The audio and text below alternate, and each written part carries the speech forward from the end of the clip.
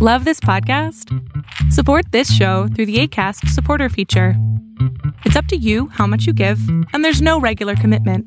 Just click the link in the show description to support now. Millions of people have lost weight with personalized plans from Noom. Like Evan, who can't stand salads and still lost 50 pounds. Salads generally for most people are the easy button, right?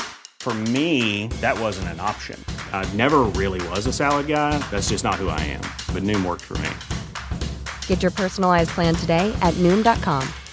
Real Noom user compensated to provide their story. In 4 weeks, the typical Noom user can expect to lose 1 to 2 pounds per week. Individual results may vary. You should celebrate yourself every day. But some days you should celebrate with jewelry. Whether you want to commemorate an unforgettable moment or just bring some added sparkle to your collection, Blue Nile can offer you expert guidance and a wide assortment of jewelry of the highest quality at the best price. Go to BlueNile.com today and experience the ease and convenience of shopping Blue Nile, the original online jeweler since 1999. That's BlueNile.com. BlueNile.com. Fiction, science fiction, horror, fantasy, crime, LGBT, thriller.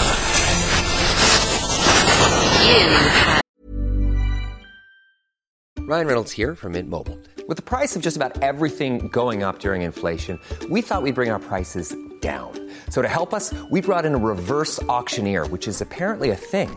Mint Mobile Unlimited Premium Wireless. How to get 30, 30, how to get 30, how to get 20, 20, 20, how to get 20, 20, how to get 15, 15, 15, 15, just $15 a month? Sold! Give it a try at mintmobile.com/switch. $45 up front for 3 months plus taxes and fees. Promo rate for new customers for limited time. Unlimited more than 40 gigabytes per month. Slows full terms at mintmobile.com. I'm Sandra, and I'm just the professional your small business was looking for. But you didn't hire me because you didn't use LinkedIn Jobs. LinkedIn has professionals you can't find anywhere else, including those who aren't actively looking for a new job, but might be open to the perfect role, like me. In a given month, over 70% of LinkedIn users don't visit other leading job sites. So if you're not looking on LinkedIn, you'll miss out on great candidates like Sandra. Start hiring professionals like a professional. Post your free job on linkedin.com/people today. Hey, it's Ryan Reynolds, and I'm here with Keith, co-star of my upcoming film, If, only in theaters May 17th. Do you want to tell people the big news? All right, I'll do it. Sign up now and you'll get unlimited for $15 a month and 6 months of Paramount Plus Essential Plan on us. MintMobile.com/switch. Upfront payment of $45 equivalent to $15 per month. Unlimited over 40 gigabytes per month. Face lower speeds. Videos at 480p. Active Mint customers by 531.24 get 6 months of Paramount Plus Essential Plan. Auto renews after 6 months. Offer ends May 31st, 2024. Separate Paramount Plus registration required. Terms and conditions apply if rated PG. Hey there, it's Michelle Norris. I'm host of a podcast called Your Mama's Kitchen. When I travel, I'm usually looking for a way to find a taste of home when I'm not at home. And one of the things I love to do when I am at home is entertain. And Airbnb allows me to do that. When I was in California recently, I rented a house that had a great kitchen. And when we were sitting around the table, we were all thinking, we're in someone else's house. Someone could be in all of our homes as well. If you have a home, but you're not always at home, you have an Airbnb. Your home might be worth more than you think. Find out how much at airbnb.com/host.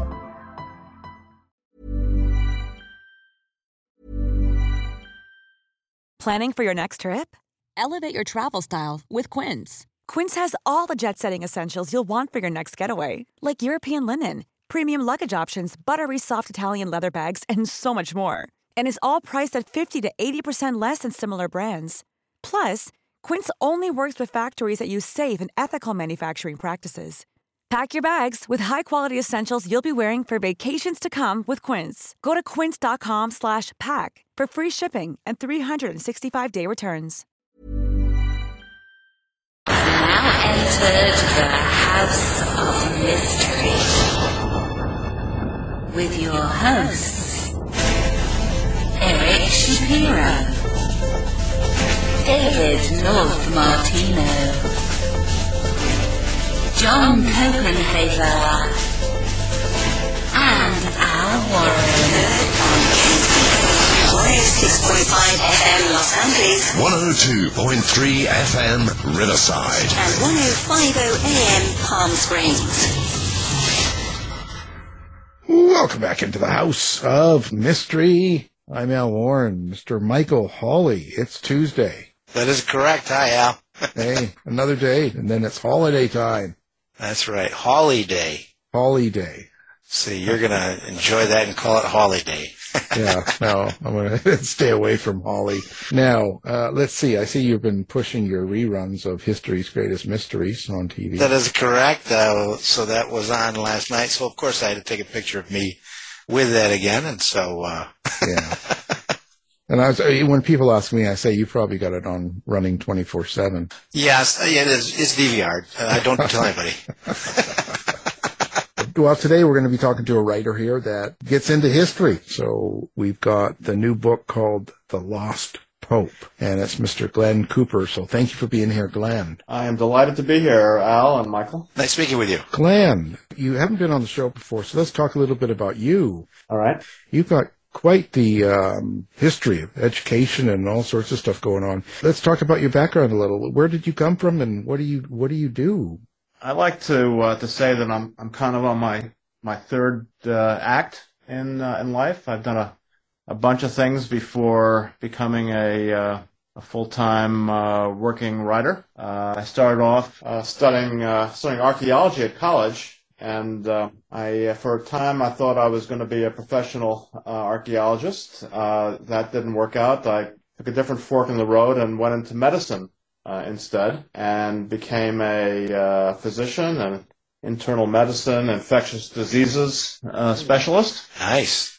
And then took another detour into research, and I did pharmaceutical and biotech research at a number of companies before becoming the CEO of a few biotech companies, and did that for a whole bunch of years, and but always had a real burning urge, desire to write. When I was having serious day jobs, I wrote screenplays because they seemed a lot kind of more accessible than novels for a busy guy, and I wrote about 20 screenplays mostly in my 40s and early 50s, and I was spectacularly unsuccessful as a screenwriter.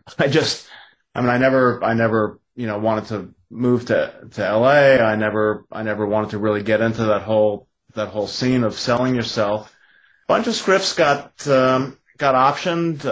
One got made, so 1 out of 20, not terrible, I guess. And I was about to start my, 21st or 22nd screenplay, another thing that was going to be completely unproducible, big budget studio kind of a thing. And I said, I just can't do this to myself anymore. I'm going to try it as a novel. And that one hit, believe it or not. It was harder getting an agent than getting a publisher when I had that lined up. And there's a good story there, by the way. And when I had that lined up, it wasn't too long before the damn thing sold in 30 different countries, 7 figures. This book wound up selling 4 million copies. It was called Library of the Dead. And I said, you know what? I think it's time for the third act. So I became a writer. Now, how do you choose your subject? Like, I know in the new book, The Lost Pope, you've got a theology professor at Harvard, and you deal in religious thriller, let's just say, the best way to call it. What made you go that direction? Well, it was kind of interest informs most of my choices. Things, if I'm not super interested in a topic, I just can't do a good job at it. And I've always been interested in archaeology and history, especially European history, especially the history of the church in Europe. And it's really impossible to be interested in European history without getting into the machinations of the Vatican for the last 2,000 years. And this book, The Lost Pope, is the 7th in a loosely non-serial group of books with the same protagonist, a guy named Cal Donovan, who's a professor of the history of religion at the Harvard Divinity School. And Harvard was my alma mater, so I kind of know that scene pretty well. And he's a real interesting guy. He's charismatic. He's a brilliant academic. He's not bad looking. He's got a lot of vices, a lot of demons. I like writing kind of complicated, realistic kind of characters. And he, over the course of several books, has befriended a series of recent popes and has become known as the Pope Whisperer, someone who can be a friend to popes without really getting too involved in the politics of the Vatican, because the Vatican is a pretty opaque organization with a lot of fiefdoms, and he operates outside of these fiefdoms, and Pope likes to bring him in to help solve some thorny mysteries. So is Cal agnostic, atheist? What is Cal? Cal is half Jewish, half Catholic. His father was a famous old kind of Boston Irish Catholic professor at Harvard himself in his day. His mother was a flamboyant New York Jewish philanthropist, and he grew up really with I don't know if it was one foot in either camp or neither foot in either camp, but eventually later in life he because of his interest as an academic and interest in the European Catholicism, he decided to become a practicing Catholic, but he always has a lot of dualism. His very name reflects that. His parents argued all the time, and they couldn't decide what to do in terms of his religious background. They even fought about his name, and he took the Donovan. Obviously was a Catholic name. His middle name was Abraham, as a nod to his mother. And they decided to compromise on his first name, Calvin, and so it's Calvin Abraham Donovan, which spells out cad, and that a lot of women over the years would have thought of him as a bit of a cad, although he gets tamer as time goes on. We all do, I think.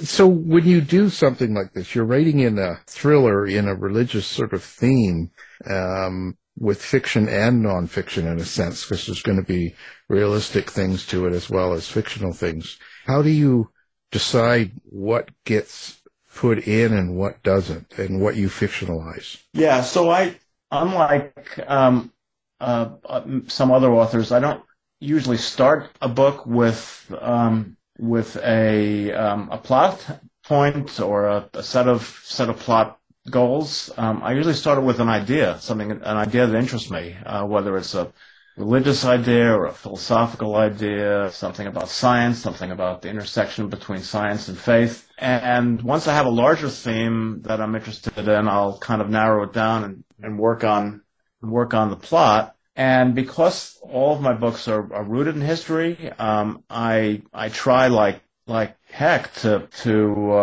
make them as historically accurate as possible, the parts that are rooted in real history. So lots of research. Tons of research. And boy, it's the best part of being a writer from my point of view, because writing is hard, but research is reading. And I love to read. I've always been attracted to libraries. I've got a pretty fair library myself that I've accumulated over the years, and I'll spend a few months just reading books and getting deliveries from Amazon and going to libraries and, just have a field day. So for this current book, Lost Pope, I probably read all or part of 30 primary and secondary source books, dozens and dozens of articles on early Christianity, on the apostles, on Mary Magdalene, on first century Rome, and first century Israel. Sounds like Gnosticism as well. Yeah. Greek and Coptic biblical papyri, forgeries of ancient papyri, the biblical and non-biblical gospels, Egyptian burial practices, women's role in the church, you name it. So deep dive into a lot of topics, and then lace the fiction into it, and wrap it all in hopefully a page-turning thriller. Especially with Mary Magdalene, that's kind of a pivotal person right there. She's a really interesting character who, I'm certainly not the first writer who's settled on Mary as a character, but she's so ripe for exploration because she's so enigmatic. She's actually mentioned more in the Gospels than any of the apostles, which is kind of a mind-boggling fact. She's the second most mentioned woman in the New Testament, behind Christ's mother, and she's the only person present at both the crucifixion and the resurrection. And it's only a lot later in church history that she sort of gets tarred and feathered as being a woman of ill repute. This dates to the 6th century after Christ in the Common Era, where a pope named Gregory I got up and gave a sermon that painted her with the brush of a harlot. He probably had some agenda that he was trying to get forward, but she probably wasn't that woman at all. So I envision a different kind of historical role for her. Yeah, I think the open grave with the angel speaking with her as well. I think that she's definitely more pivotal than some probably want. Then a lot of the minor characters, the guys who are not A-list talent. They're more. Some of the apostles were B-list. Yes. Do you have a subtext or a point when a reader picks up this book and reads it, and at the end of it, besides the thrilling aspects and some of the entertainment parts of it, and even some of your research and history, is there like a subtext or a meaning that you hope people take away from it? There is, and that subtext really was the engine that led me to write the book in the first place, and that is to explore and have people ask questions about the historical and the modern role of women in the church, because it's kind of an outlier in terms of a lot of mainstream religions in terms of women in the hierarchy.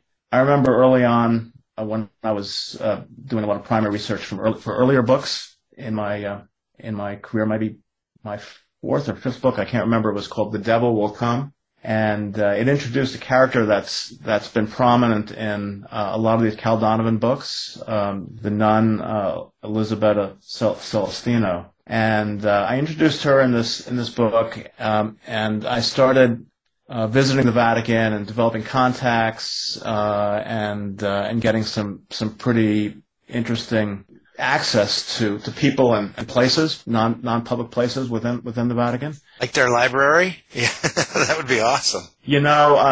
Thanks for mentioning that. At the end of the first Cal Donovan book, for helping the then Pope work through his thorny problems, Pope Celestine, his name was.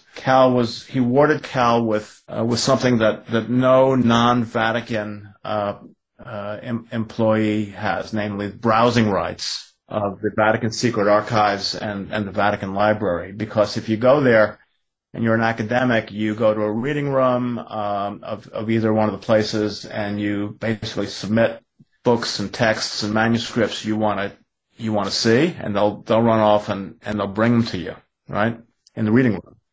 But no one's allowed to go and actually wander around from the outside, other than our hero Cal Donovan, and that's really created a whole bunch of fantastic plot ideas. There are miles and miles of stacks, underground and in various towers and structures within the Vatican where you could literally get lost and never want to be found because you're just in hog heaven if you're a book person.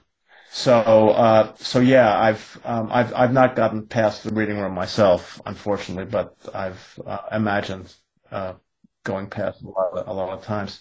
So I asked people in my naivete early on. So tell me about the roles of women here in the Vatican. I'm sitting here in some Monsignor's office or some Archbishop's office, and I always got met with this kind of blank stare back. What are the role of women? Well, it boiled down to it's changed a lot under Pope Francis, but at least in the recent past, it's boiled down to they operate the Xerox machines and get coffee. And that is kind of astonishing, really, if you look at the significant role of women that women have within various Protestant denominations, within the Jewish religion. The church was just one minor step ahead of, I suppose, Islam and Greek Orthodox in terms of how women are treated. So this has been a subject that's continued to interest me, and over the course of these Cal Donovan books, Elisabetta Celestino has risen into roles that women have not to date risen to. She was made the president of the Congregation for Sacred Archaeology. She had an archaeology background, and in the current book, The Lost Pope, the American Pope, John, has elevated her to become the Vatican Secretary of State, which is a position that has always historically gone to a cardinal. It's not written into canon law that it has to be a cardinal or even a priest. So he uses this loophole, and he makes her Secretary of State, and she gets quite. It's a very controversial thing, and she's vilified by the conservative factions within the church. And I wanted to play out her trials and tribulations in modern times with the trials and tribulations of a possible early female pope who was lost to history. Because, the early bishops of Rome, the early popes after Peter, are really shrouded in the mists of time. It's the first histories of the early 10 popes or so was written 200 years after the fact. So it's not really clear who the second and the third popes were. So could one of them have been a female pope who was also vilified and was erased from history? And that's kind of counterpoint, historical to modern, really is what I'd like people to think about after the last page is turned. So, who is Cal Donovan? Like, where did you come up with the character, and what's your relationship with Cal Donovan? Well, I like most writers. Protagonists tend to be somewhat autobiographical. I've written a couple of series, trilogies, really. This is Cal Donovan is my longest series. I've just finished the 7th in that series. And the first protagonist was an FBI agent, okay? And I am definitely not an FBI guy. He had a lot of my personality and characteristics, but in terms of what he did, no way. My second guy was a soldier named John Camp in a trilogy called the Down Trilogy, a bit of a historical fantasy a trilogy about a real journey to hell and back. And I am definitely not a soldier either. Cal Donovan has the similar personality traits to those protagonists, and similar to me, I suppose, in a lot of ways. But he's closest to me because I have more of an academic background. I spend more time in libraries than I do anywhere else, and so bibliophile, both of you. We're both bibliophiles. You know, we both spent a lot of years in school, and so I suppose he's not me, of course, but he's the most similar to me, and I feel very, very comfortable with him. And I've been married for getting on to 50 years. He's never been married. And but he's had an interesting evolution over the course of these books because he has fallen in love with this nun after being a serial womanizer, a serial relationship guy. He's finally met his match in a woman that is basically unobtainable, and that creates some real changes in his character as time goes on. So there's a lot of meaty stuff to work with a character like that. So is Elisabetta in conflict as well? Well, yes, but she's more stalwart than he is. Although we shall see what happens in the future, right? That's right. When you loosely base a lot of books on a character and kind of the things they're going through, the mysteries or whatever they go through, do you sort of yourself keep some sort of a ledger or a Bible, as they call it in the writing world, to kind of keep track of characters and what they do throughout the books? You know what? If I had it to go over again, I would have done just that. Yeah. Because I never really knew that I would extend him so long, and now I forget what he's done, where he's been, what he's thought, what he said, and it's a real pain in the backside to have to reread the stuff to figure out. Now, if I'm going to be accurate with my real history, I better damn well be accurate about my own manufactured history, because I have readers who find mistakes. They love finding mistakes. Cal has blue eyes, not brown eyes. Yeah, exactly. And I get stick all the time every time I make a mistake. It's kind of fun, I guess. Well, it's pretty amazing. I guess you must be surprised sometimes at what readers will kick out in one of your books, or even believe what you're trying to say in a book. You know what I mean?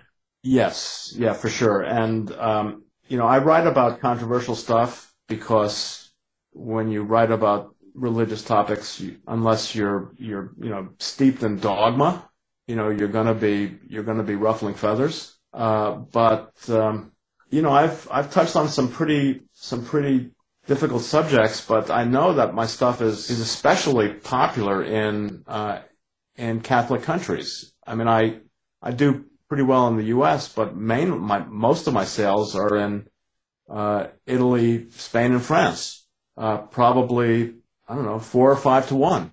And most of my readers, because of those demographics are Catholic.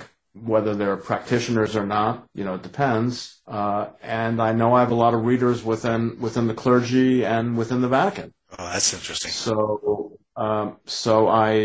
I get a lot of comments, but usually people seem to enjoy being challenged a little bit. I haven't really gotten any death threats, if or any equivalent to a fatwa. No sound bit rusty or anything. Yeah, no. Well, there are certain religions where you can't take liberties. Yeah.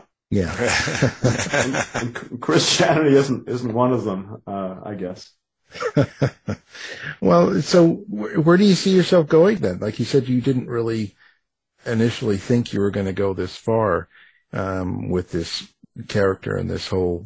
I didn't think I would go so far as a novelist. Period. I got to pinch myself, with regularity. I'm now starting to do research on my 21st book. Nice. In in 15 years. So this has been kind of a modern miracle that I've been blessed with being successful in something that I find thoroughly enjoyable. I really like the solitary practice of writing novels as opposed to the collaborative process of making movies. So what I like to do is write one or two Cal Donovan books and then kind of a palate cleanser and do something completely different. And the one I'm working on right now conceptually is completely different, and that just makes it more fun, keeps it fresh. In the future, is there going to be something about the Library of Alexandria that you guys find, or something to that effect? I've been trying to figure out a good Library of Alexandria plot for a while, because it's what a terrific wonder that was. Right.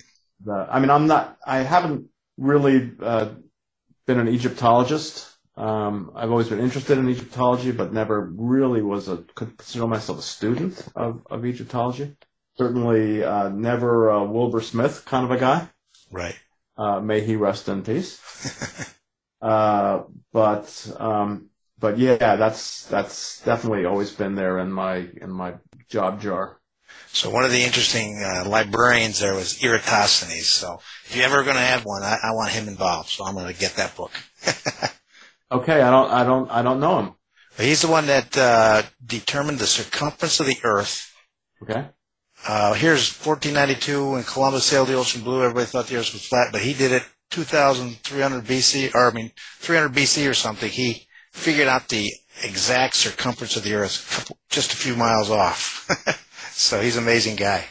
Well, funnily enough, that's the era that I'm interested in the next book, which is very loosely based on the fantastic invention, probably the first computer, the Antikythera mechanism. Oh, yes.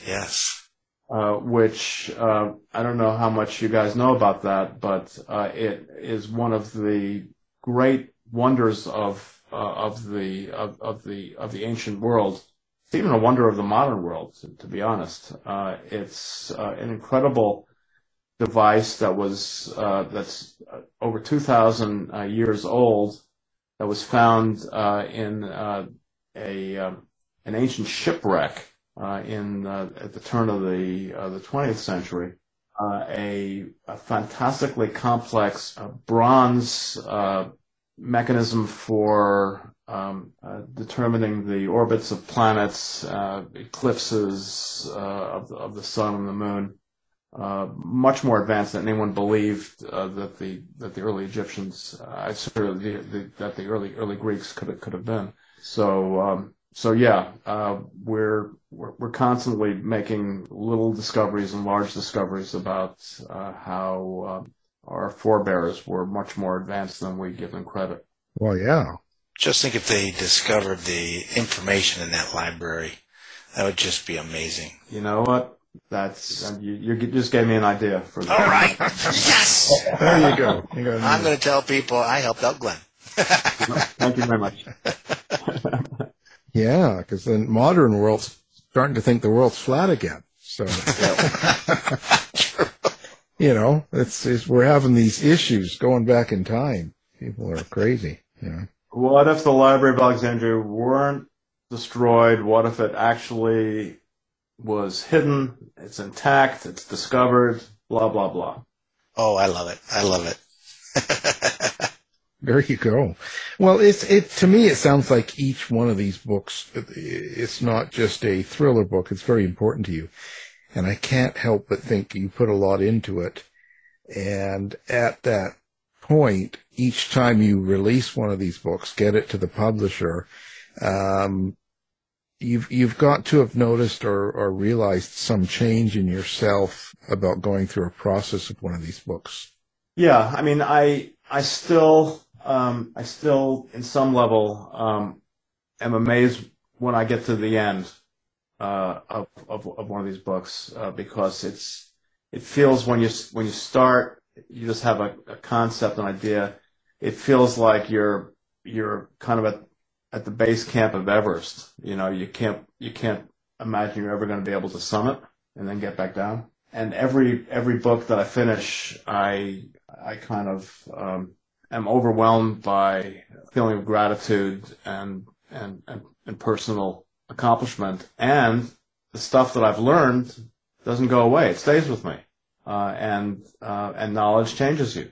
And then when the books get birthed and they get out in the world, and people read them and start dialoguing with you, then that changes you too. And nothing has more of an impact on me than people, especially young people who say that they really weren't readers until they found my books, or they really weren't much interested in history before they found my books, or they didn't really think much about some of the subject matters that I kind of write about, like free will and predestination and the afterlife, and how science and faith can coexist. So if I'm able to change people even in a small way, that changes me. So it's a whole process that starts with an idea and ends with a big kind of worldwide dialogue that I get to have with readers. I would think that the setting as well is very important. Do you write the setting like a character, or are you creating them as a character? Well, I try to be accurate with settings, as accurate as I am with my history, and I'll dip into the bank of places that I know and that I've visited. I'll go and visit new places. The pandemic kind of threw a spanner in the works. The previous Kaldama book was based in Portugal, and Portugal was the only European country that I had never visited.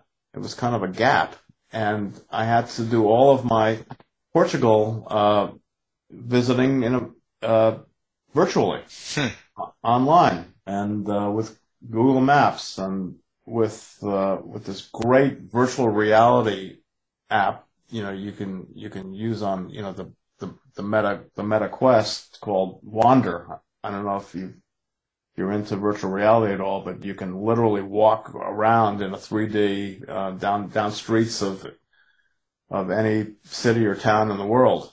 That's cool.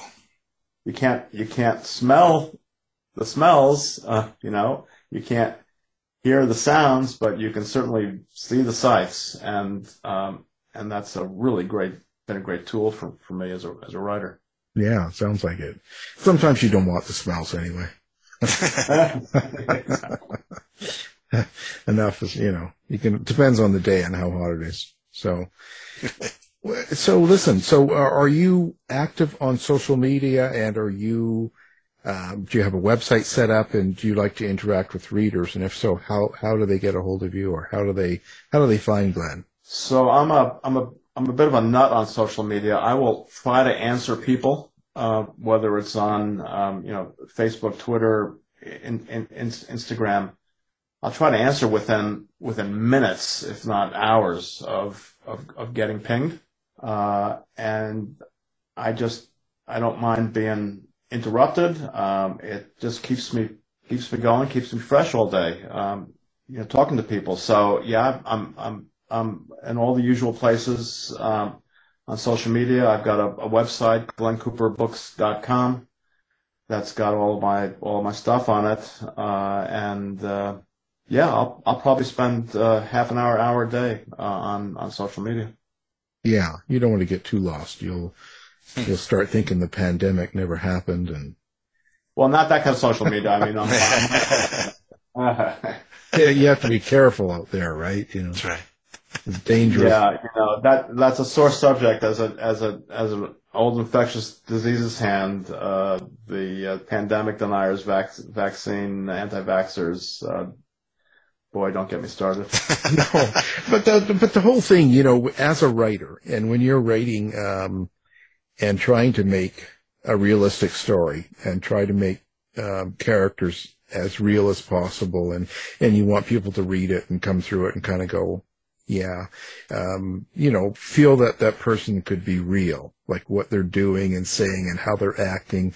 It makes sense, like the story. But you have to think over the last 3-4 years, and maybe it's just me, but the people in general, a lot of the behavior that we've seen in the public, especially over the pandemic, I found it to be very surprising, and maybe that's just my own ignorance, right? Maybe it's just I sort of didn't get what I expected. I was surprised by things, and that's got to change you also as a writer in a sense, because when you're trying to write realistic characters, you've got to kind of go, ooh, that's kind of strange, but this is how people are. So I don't know how that changed. Well, I wasn't surprised. I was astonished. Yeah. I mean, they're really, who could have possibly predicted that a large segment of society would react to a cataclysmic, species threatening pandemic by becoming anti-science. Yeah. It's the only sort of logical, rational way to approach it is that, gosh, we hope the scientists can find a way out of this mess. Exactly. So for it to turn the way it turned, it represents something that I think historians are going to be studying for a long, long time, because it represents something very bleak, very dark, and very counterintuitive in terms of a historical trend. When I was a kid, going through the polio epidemic, right? Yeah, it was considered a patriotic act to get your kid vaccinated and and become vaccinated yourself. Right. And how it became anti-patriotic to do the same during a modern epidemic, pandemic, makes very, very little sense, at least to my scientific mind. I think you're right, because it's the power of the limbic system over frontal lobes. Yes. So it doesn't make sense. Yes, exactly. And I think, maybe we can blame social media. Maybe it was always there, and it just never got a megaphone before. If there were anti-vaxxers, from the 1950s through the current era, then maybe they just didn't have a way of getting other people to listen to them, right? Right. And so it's maybe the underbelly of social media that at least caused it to propagate. But it's just surprising that we should be overall more intelligent and more I don't know, I guess they say that critical thinking, but we should be more intelligent than what we were 50 years ago as a species, right? We should be better off, and we should be able to handle things better than that, I would think. Like it's just in my thinking, that's how it was. And so that's why I was surprised. The science has gotten better and better, and we've gotten so much more advanced in biomedical sciences and physical sciences and physics. You name it. The advances are fantastic, but from a societal point of view, we've just gotten dumber and dumber, and it's a strange disconnect. There's a marvelous spoof movie called Idiocracy. I think Mike Judge about a future world where society's gotten so dumb, inbred, stupid. It's a comedy, by the way. That people just can't even take care of themselves on a basic level. Right. And a guy from the present who's of very ordinary intelligence is somehow gets projected into the future, and it becomes the smartest man in the world. And it's hysterically funny, but also depressing because it's like actually true. It sounds like a documentary of the last election there. And I don't know. Get into trouble here. I'll get screamed at. See? Well, Glenn, it's been a real pleasure, and we wish you the best on the book. Of course, now the book is called The Lost Pope, and it's a thriller, and our guest is the author of that, and that's Glenn Cooper. So thank you for being on the show, Glenn. This was a great hour for me. Thank you, Al. Thank you, Michael. Yeah, great speaking with you. Take care. Bye-bye. You've been listening to the House of Mystery radio show. To find out more about our guests, hosts, or shows, go to www.houseofmystery.com. Show's over for now. Was it as good for you as it was for me? Well, good night. This has been a production of Something Weird Media. I'll be back. You've been listening to the House of Mystery radio show. To find out more about our guests, hosts, or shows, go to www.houseofmystery.com. Show's over for now. Was it as good for you as it was for me? Well, good night. This has been a production of Something Weird Media. I'll be back.